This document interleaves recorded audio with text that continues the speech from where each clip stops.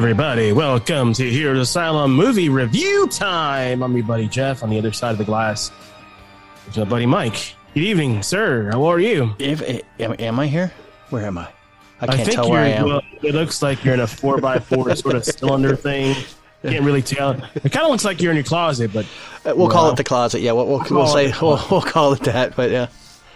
Or as what do they used to call that thing in Warehouse 13? Their main base, was it the library? I don't know. They had like a unique name for it. Man, I used to watch Warehouse 13. Love that show. I think it's on Peacock right now. All the seasons on Peacock. Yeah, it is. And I think they had a specific name for the war room they had, and I don't know what they call it. Was it the library? It was a strange, unique name. If you guys remember what it is, and let me know, put it on the Facebook page. But I love that show. Such deep steampunk stuff and time travel and just weirdness, and just that's an awesome show. To me, ahead of its time. I really wish they could do more shows like that, but fortunately we didn't get Warehouse 13. But what we do have today is we have Inception, 2010's Inception.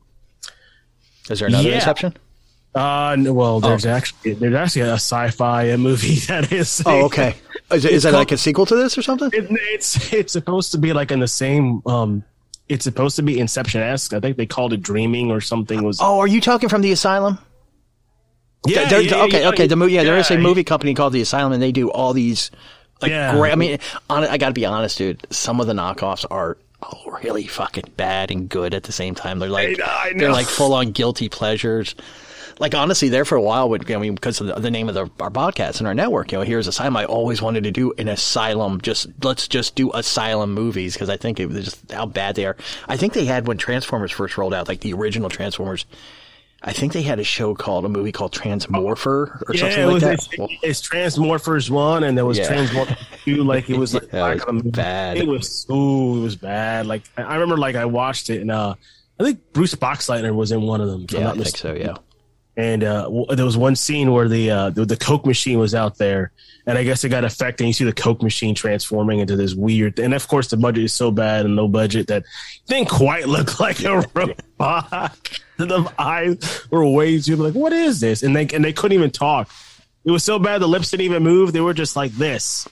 I mean, you think about the original Transformers, even like Prime. I mean, in the movie they had his lips, but in the in the regular one he had that mask basically. Mouth shield, yeah. Yeah, I mean, I would have been completely fine if they went that route, and if that's what Transformers. It was kind of weird when they did those movies that they had him speaking, because I thought, like, dude, he's always got the shield and he looks cool with the shield. I always liked him when he didn't speak.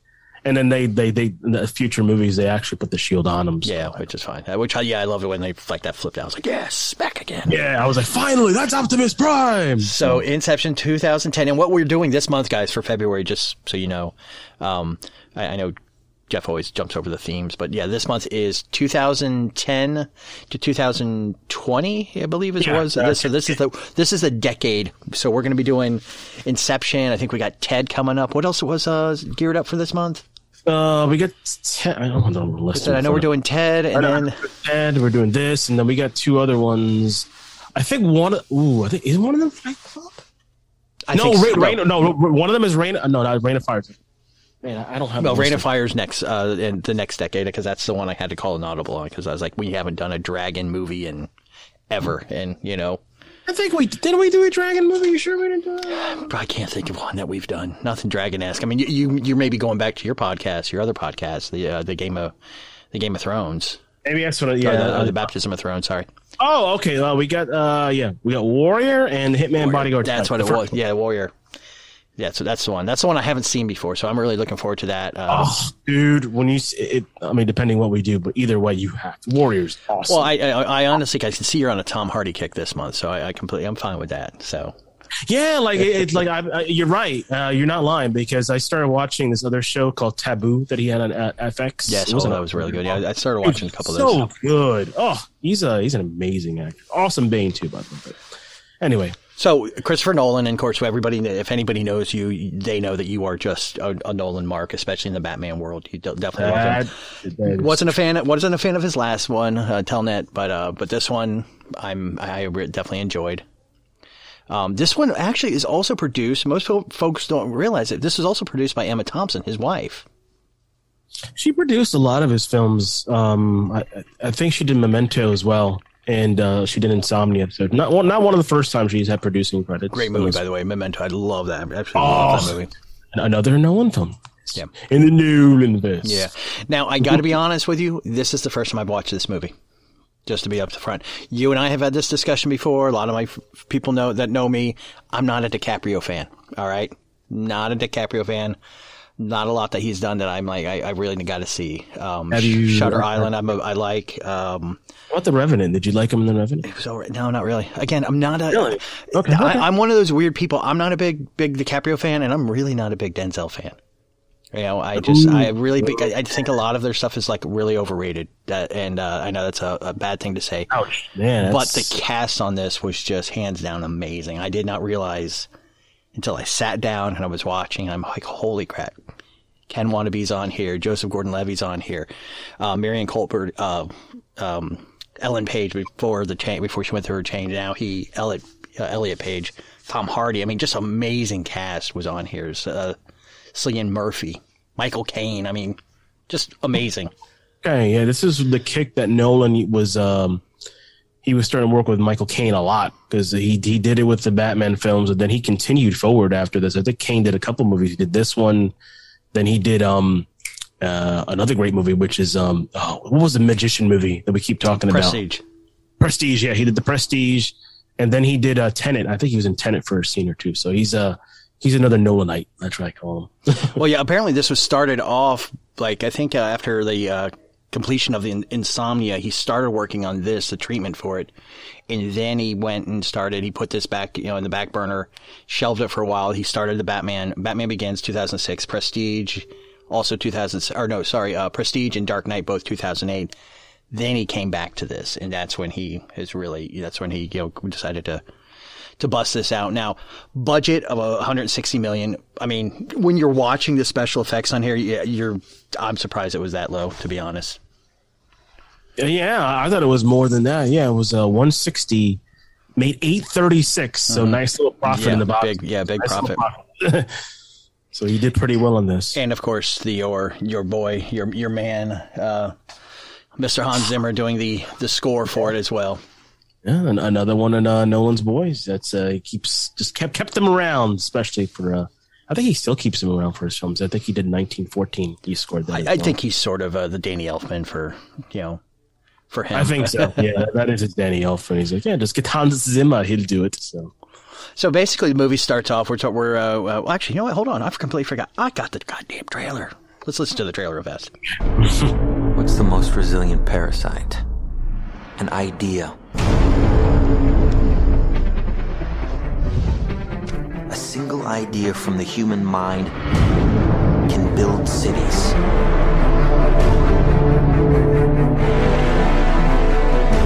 An idea can transform the world and rewrite all the rules. Which is why I have to steal it. Never recreate from your memory. Always imagine new places. He's hiding something, and we need to find out what that is. We gotta break out of here. Give him the kick!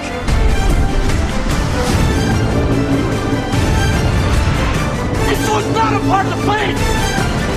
Wake me up! Wake me up! All right, so there we go. Just recap of the trailer. So basically, we're following Dom Cobb, and Arthur are extractors. They perform for corporate espionage using experimental military technology to infiltrate their targets' subconscious and extract information through basically shared dream world. Kind of a dream warrior-esque in a way, or what was the Dreamscape? You remember Dreamscape from in the 80s? Oh man, that's another one. Yeah, I remember the trailer for Dreamscape too. It came around, was it 84? Yeah, I think it was like mid to early 80s. And one thing that always sticks out in my head is like, I guess it's like this Cobra head thing that they had in there.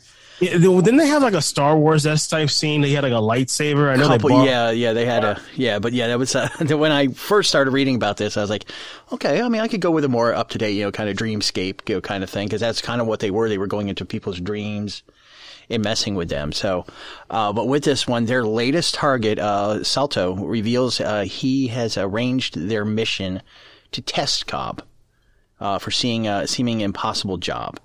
And basically implanting an idea in a person's subconscious or an inception. And Salto wants Cobb to convince Robert, the son of Salto's competitor, Morris Fisher, to dissolve his father's company, basically shut it down. And Salto promises to clear Cobb's criminal status, which prevents him from returning home to his children. So he can't go back to his children just yet. He's got a little boy and a little girl.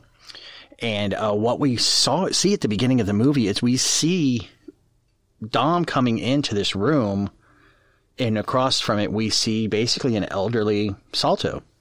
And that's when he offers him, to explain to him about what he wants. Mm-hmm. This is when, of course, it all starts getting a little trippy and flipping around. So Cobbs accepts the offer and assembles his team. Of course, Ames, the identity forger. We have Yusef, a chemist, and with a sedative for the dream within a dream strategy. A little dream. So again, Arthur will be, played by Joseph Gordon-Levitt. We have Ames, who is played by Tom Hardy. And sorry, I'm looking here. I'm looking here. What else we got here? I'm trying to find Yusef here, and I can't find it. Oh, I got him. Dileep Rao. Thank you. Dileep Rao is Yusuf. I don't know. What Tom Berenger's in this film too. Yeah, because he plays Fisher's partner.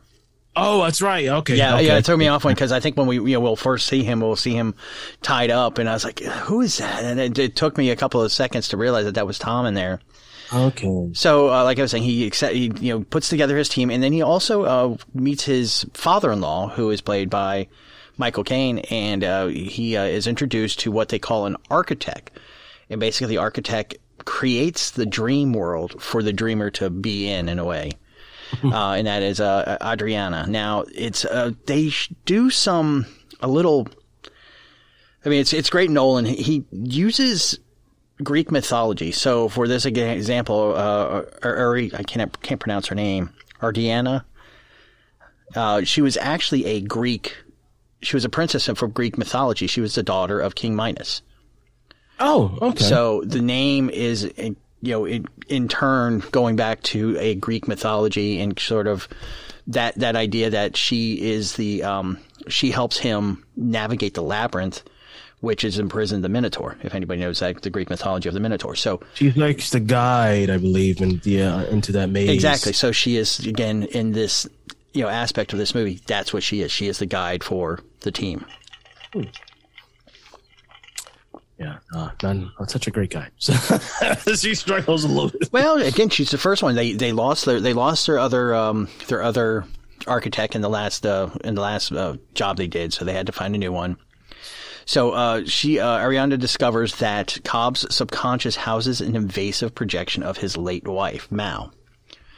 And after Fisher dies, the team accompanies Robert into a flight where they sedate him into a shared dream. Now, this scene is extremely important. There's a lot that will come back to this moment. Oh, yeah. This is a movie, I watching it, I had to watch it in two pieces because there was a lot of back and forth. Well, again, I watched something, I'm like, wait, let me go back. Yeah, you gotta remember this scene and another scene that comes after. A few others, but there's a couple. This one's a big one because things will come back around. But yeah, that's the one thing. I took my time to watch this because I knew I wasn't going to have a chance to rewatch it over and over. So I thought, okay, let me at least pause and go back because I know Nolan and I know how he gets with his deep movies. Mm-hmm. And so we're at the team after Fisher has died, and the team is accompanied by Robert on the plane where they are sedated and they jump into a shared dream. At each dream level, the person generating the dream stays behind to set up a kick, and basically the kick is kind of when they awaken. So that way that's their way of kind of coming back to the original point before the dream started.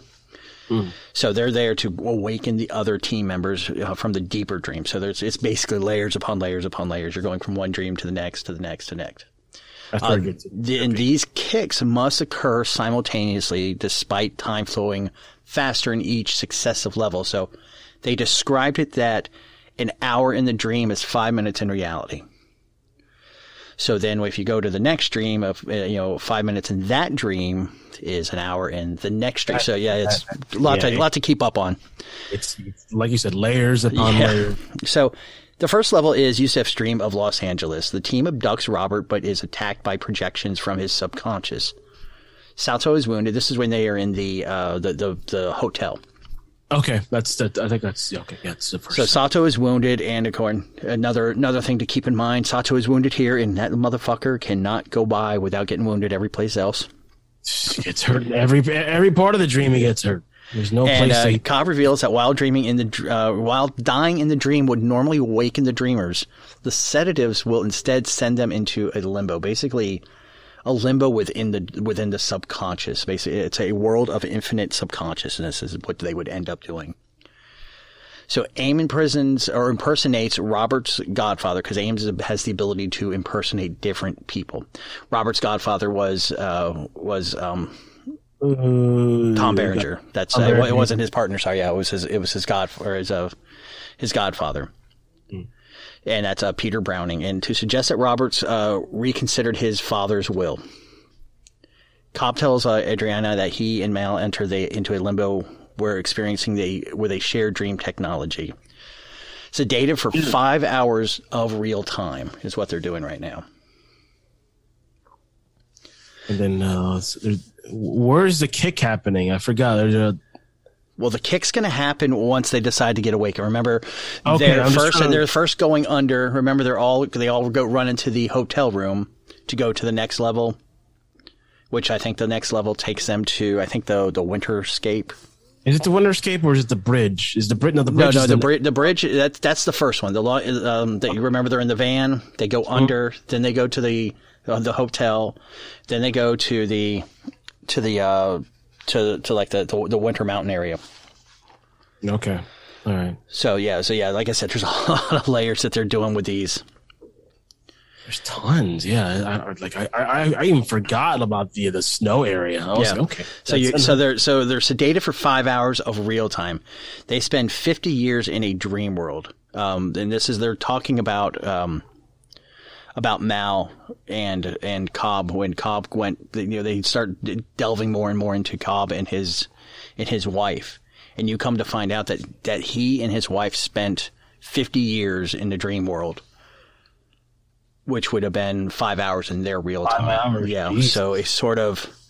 So they basically had a life of their own, a whole life together. So they spent 50 years in the dream world.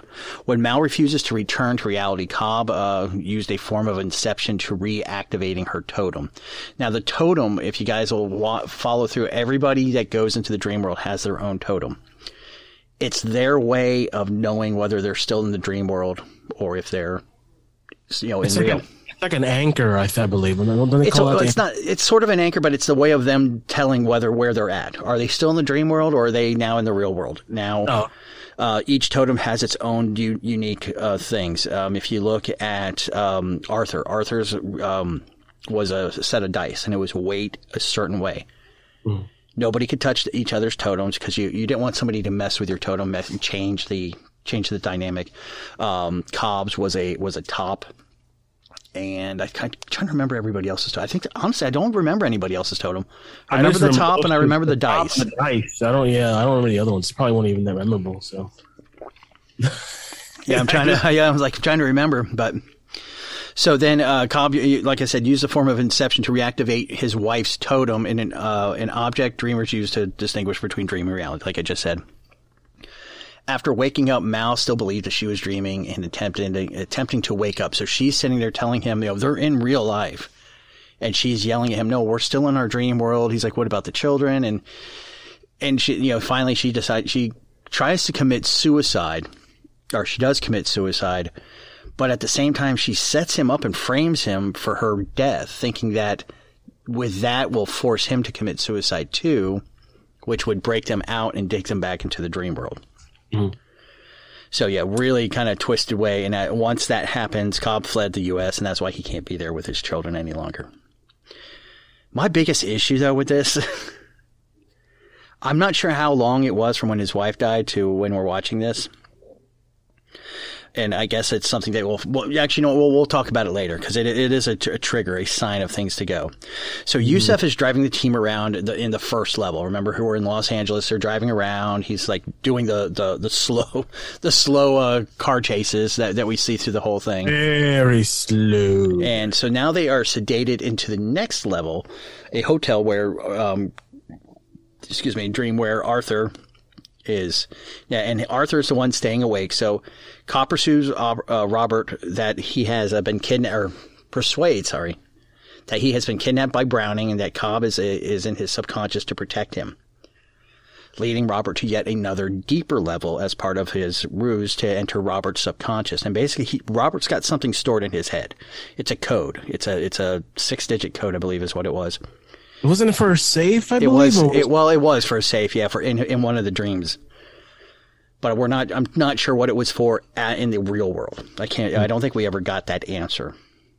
Gotcha. Just trying to figure out which is which. Yeah. So he's leading Robert yet to another deeper level as a part of a ruse to enter his subconscious. The third level, the team is infiltrating a fortified mountain hospital dreamed by Ames, and holds off the guards as Sato takes Robert into the equivalent of his subconscious. So again, we're going even deeper into another subconscious. Told you, it's trippy, man. Yeah. It's a dream within a dream within a dream. Now, Yusef pursued by Robert's projections on the first level. So Yusef is still driving around in this van. Everybody's passed out. He's doing this high-speed chase. He's got all sorts of subconscious levels coming in. Very Matrix-esque in the fact that in the subconscious, your subconscious will attack like an alien. It's very similar to like if you have a virus in you, your body's going to fight off that virus, and that's the same way it is when your subconscious realizes something's there that shouldn't be there. Everything's going to chase after them, and you don't know what it is. It's very similar to, like I was saying, the Matrix, where the agents could be anybody. So the same thing, the subconscious is everybody in this world. So at one point, you can literally have everybody in the city chasing after you at some point. Yeah, those are defense mechanisms, I believe. They call, I believe, are the defense mechanisms of the subconscious. Basically, yeah. Like I was saying, it's very similar to your body, fighting off a sickness. Yeah. Good job, my body, by the way. Thanks. Yeah. So Yusef is being pursued by Robert's projections on the first level, and he deliberately drives off a bridge. And this is where the special effects just go all sorts of haywire. We see everybody floating in the midair. Ames, Arthur, Joseph Gordon-Levitt's character, he's like floating around and having this badass fight in the hallway of the hotel. When is do we pass the buildings when the buildings are bending into each other, or is that later? That was earlier. That's when Cobb was explaining to. We glossed all over that part. I'm not just doing this. This is your show. This is the one you want. You got to step in. Yeah, I remember that. Because it just came to my head. I was like, I remember when they were discussing that. Well, why don't you pay attention and stop watching the wrestling? Sorry, Ronda Rousey came back. But anyway, I'm back now. Sorry. But anyway, during that scene where they were explaining how the dream goes, sorry about that, is when the buildings are bending within the buildings and the platforms and the roads when they're walking, they're saying, this is how it happens. It could look like this. It could look like that. But then it goes like this. And then we're going to go to that bridge scene. And then we're going to go to that. And then it does a whole breakdown. Right. Yeah. It's Cobb explaining to Adriana how the dream world works. And it shows how you can change it however you want. It's his subconscious, but it's her world that she built. And that's when you start seeing him. He's like, we'll flip the building over here but don't do this. She started getting a little too crazy to where his subconscious started going, well, who are you? What are you doing here? You're messing with things. And that's sort of the introduction of basically the explanation of what the subconsciouses are. Yeah, that's what I remember. Okay. So you're driving off the bridge and basically, so forcing Arthur to improvise a new kick synchronized with the van hitting the water. So that's what the synchronizing kick is going to be in the first level. Is hey, once it hits water, everybody else should be waking up in their specific orders. Yeah, one by one, like whoever got started. Yeah, that's true. That's right. I'm just trying to think where they're at right now. Well, again, they jump back and forth so much. There is no where they were at. Literally, as the van's falling, we're seeing Arthur grabbing everybody's body, like ties them up, floats them through the hotel into the elevator. But in the meantime, you have the team setting up. You have Ames setting up detonations all around the military snow base or the hospital, and then you have internally, even further down, you have the rest of the team, going into another subconscious. So yeah, there's so many levels that's going on at the same time. So there's constant back and forth. And you just don't know where you started and where you ended. That's the trippy part about it. You got to really pay attention. I know I did shit a couple times. I'm like, wait, we're there. No, we're back on the plane. No, we're back in the hotel. Yeah. No, wait, no, we're back on the van. No, we're not there. We're in the snow. It gets. You got to pay attention. So as everything's going and they're getting ready to prepare for that final hit. So for when the van hits the water, Mal's projection emerges at Ames level and kills Robert. Cobb kills Mal. Because they have a long little sit down talk about what's real and what's not, and finally, Cobb decides, we're done with this. We got to get out of this. So Cobb kills Mal, and Sato succumbs to his wounds, which sends him into that deeper subconscious. Cobb and Andrea enter a limbo to rescue Robert and Sato, while Ames prepares to kick by rigging the hospital to explode. So again, first kick is happening. They're falling into the water. Second kick is him setting up all those bombs going on. Mm-hmm. So Cobb makes peace with Mal's death. Like he's finally realizing, okay, you know what? She's been dead for long enough. I need to move on with my life. Adriana kills Mal's projection, the second projection that we see. The first one already died. This one is the second one that is inside of Cobb's subconscious.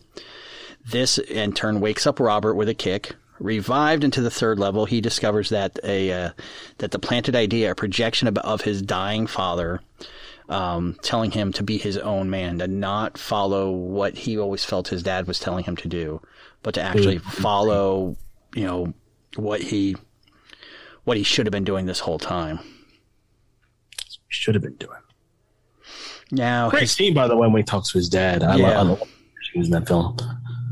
They got some deep scenes. I mean, the movie is kind of overshadowed. Of course, the effects are just freaking ridiculous, and a lot of them, if you haven't watched Doctor Strange shit, you can't tell me Doctor Strange didn't borrow a lot of that, especially bendy shit from this film. But yeah, that scene with his dad, like, just heartbreaking. Like, hey man, just be your own dude, and don't do what I did or whatever. But still a good scene. I like the way Nolan still incorporates those good acting scenes into a film that's visually stunning. Yeah.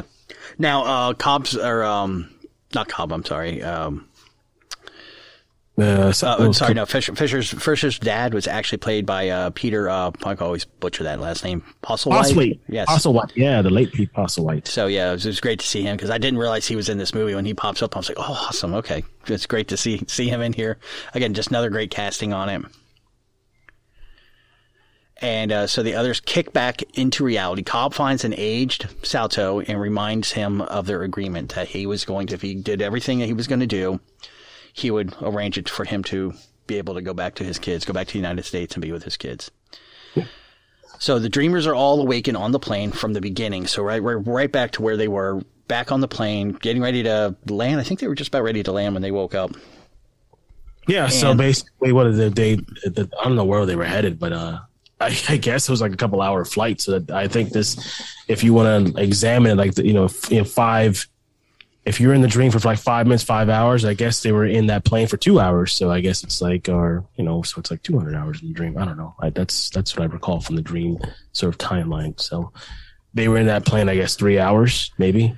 Right, yeah, but that would be almost 20, 30 years. If you remember, he and Mal and Cobb were in the dream world for 5 hours, and that was for 50 years.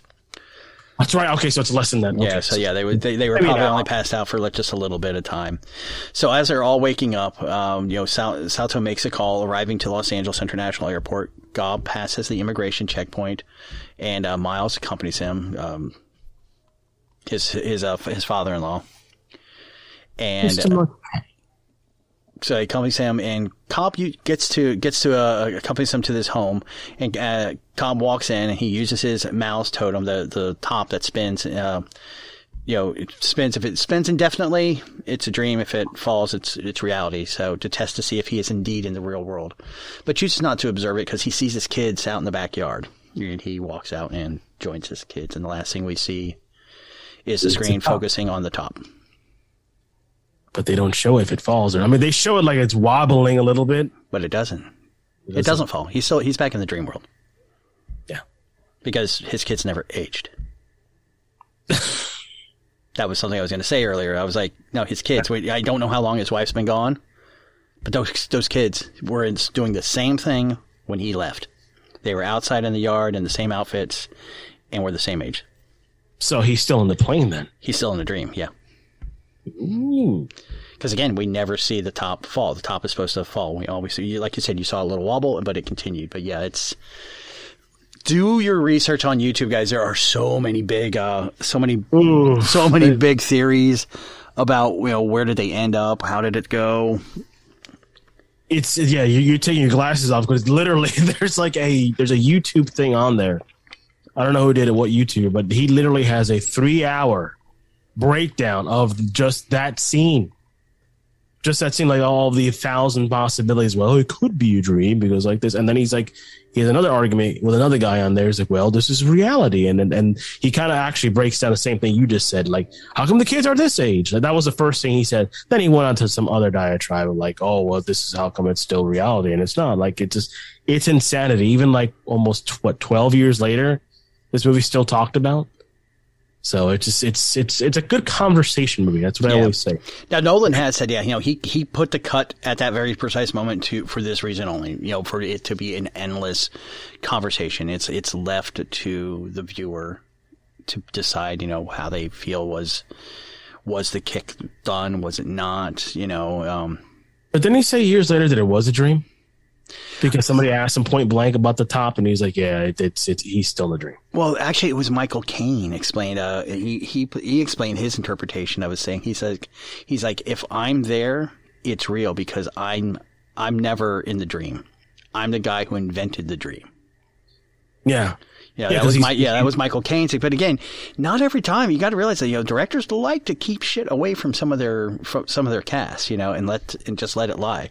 Couldn't tell you how many movies we probably watched and talked about that the director or the writer never explains everything to them. They just say, "No, we want you to do this, this, and this." They don't explain it. They want you to come up with your own little hypotheses and like whatever you think is your interpretation. Whatever your interpretation of the film is.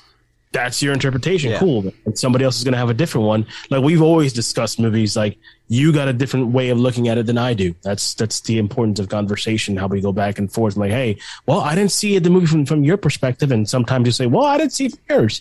That's where we bring up stuff like this. And it's definitely a conversation piece for everything. If you guys haven't watched it, just watch it. Because, or get buddies with you. Get your friends, get your girlfriends, boyfriends, whatever. It's a movie worth talking about afterwards because you'll be like, well, it's like this. And guess what? None of you are going to be wrong. Yeah. That's the thing. None of you are wrong. But I mean, and it's made its way like deeply into pop culture. Flash. I mean, you love the Flash television series. Season 4 finale was inspired by Inception. Oh, clearly. You look at that. I mean, The Simpsons, the episode of How I Met Your Mother, that they make spoofs throughout the whole thing about it. Rick and Morty, I couldn't tell you how many times I've seen it. I know they specifically point to like one, but like if you watch Rick and Morty, you'll find like just so many different things. God, even Ariana Grande, one of her music videos, No Tears Left to Cry, it was spoofing that, So it is very, I'm not going to question your manhood when you mention Ariana Grande video here, but hey, to each his own, bro. To each his own. Have you listened to that woman sing? She can sing. Okay. I agree. Okay. Little girl can sing. Little girl. She's an adult now, and that bitch can sing. I still think of her as a Disney girl, man. That's fine. Yeah, I still throws me off when I see her. Was it Cat and whatever it was that she was on? Tommy Cat. Yeah. Okay, now who's got a question? What, you knew that title? Well, God, come on, man. You had a daughter too. You can't. You don't calm down there, now. It's different when you have kids. You got to watch Tommy. Then don't question my manhood. When I just busted you on that, you knew that By title the of that way, show. it's how you met your mother, not how wet you met. No, the Simpsons episode is called "How I Wet Your Mother." They I'm spoof sorry. and stuff. Yeah. Oh, okay. Yeah, no, I wasn't being dirty. And at first, I thought that was a porn title, but then I saw it was a Simpsons episode. Yeah, the Simpsons episode of How I Wet Your Mother. The plot spoofs Inception with various scenes. Okay. So yes, but yeah, that would be an awesome porn There's title. too many seasons of Simpsons. I could never. Yeah, I stopped for and in fact, honestly, I think when I was really a diehard Simpsons fan, I never knew the titles. I just was like, no, it's the one with this or this and that. Yeah, because I remember like the only titles I remember from Simpsons is like the Halloween special. That's it. Yeah, Because like, every year they do stupid with the Halloween specials, and I saw one with Michael Jackson on there, and U2's on there, and your favorite band. But yeah, I don't know titles, but it's been on forever. If you guys are Simpsons fans, God bless you. People make fun of Supernatural. That thing's been on for 40 years. Mm-hmm. 40 years. I think I stopped around season 13 or 14. But I used to be I actually owned a chessboard. I actually had the Simpsons chess set. Jesus, you were sweaty for. Oh yeah, no, I was sweaty for Simpsons. Yeah, but again, I just same thing with like South Park and things like that, and even Family Guy. I was just like, okay, I got it. I got my jokes. I'm good now. I stopped watching that. Yeah, talk about a show that does the same thing over and over again. But hey, neither here nor there, buddy. So guys, that is it for us. Yeah, I enjoyed the movie. Again, like I said, first time I full watch, sat down and watched it. I really enjoyed it. I love the cast. Doesn't change my opinion on DiCaprio. This was an ensemble cast. This wasn't a DiCaprio movie. Hater. Okay. I just, again, I'm not, I can't, I'm just not gaga over him like everybody else is. That's my only thing. And it's I just appreciate the work he does, man. Like, I'm not a Gaga guy, but any movie he's in, But again, with this one, I hear so much about DiCaprio in this one. I hear nothing about anybody else, and everybody else in this cast made this movie just as important as I agree. I agree. He doesn't stand out. It's this is an ensemble cast, and it made me miss Ellen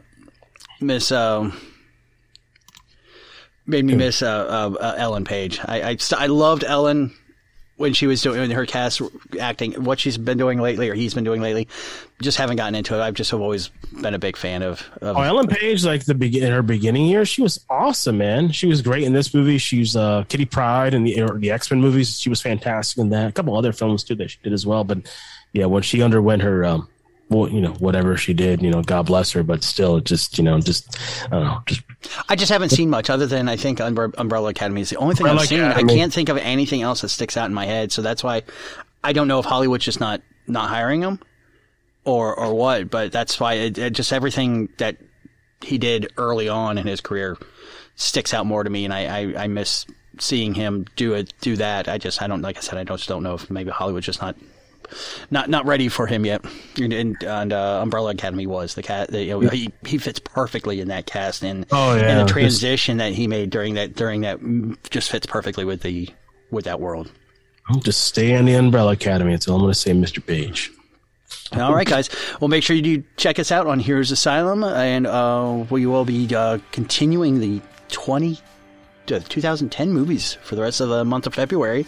Yes, sir. And hopefully we will survive the winter freeze here in Florida. Yeah, if you haven't checked it out tonight, here it's about 38. Check out Midnight Movies page out there. Good stuff on the archives. Really good stuff in the archives. Check out the Facebook page. Love the communication that's going on there. And as always, from Mike to me to you, get to the asylum, and we will see you soon.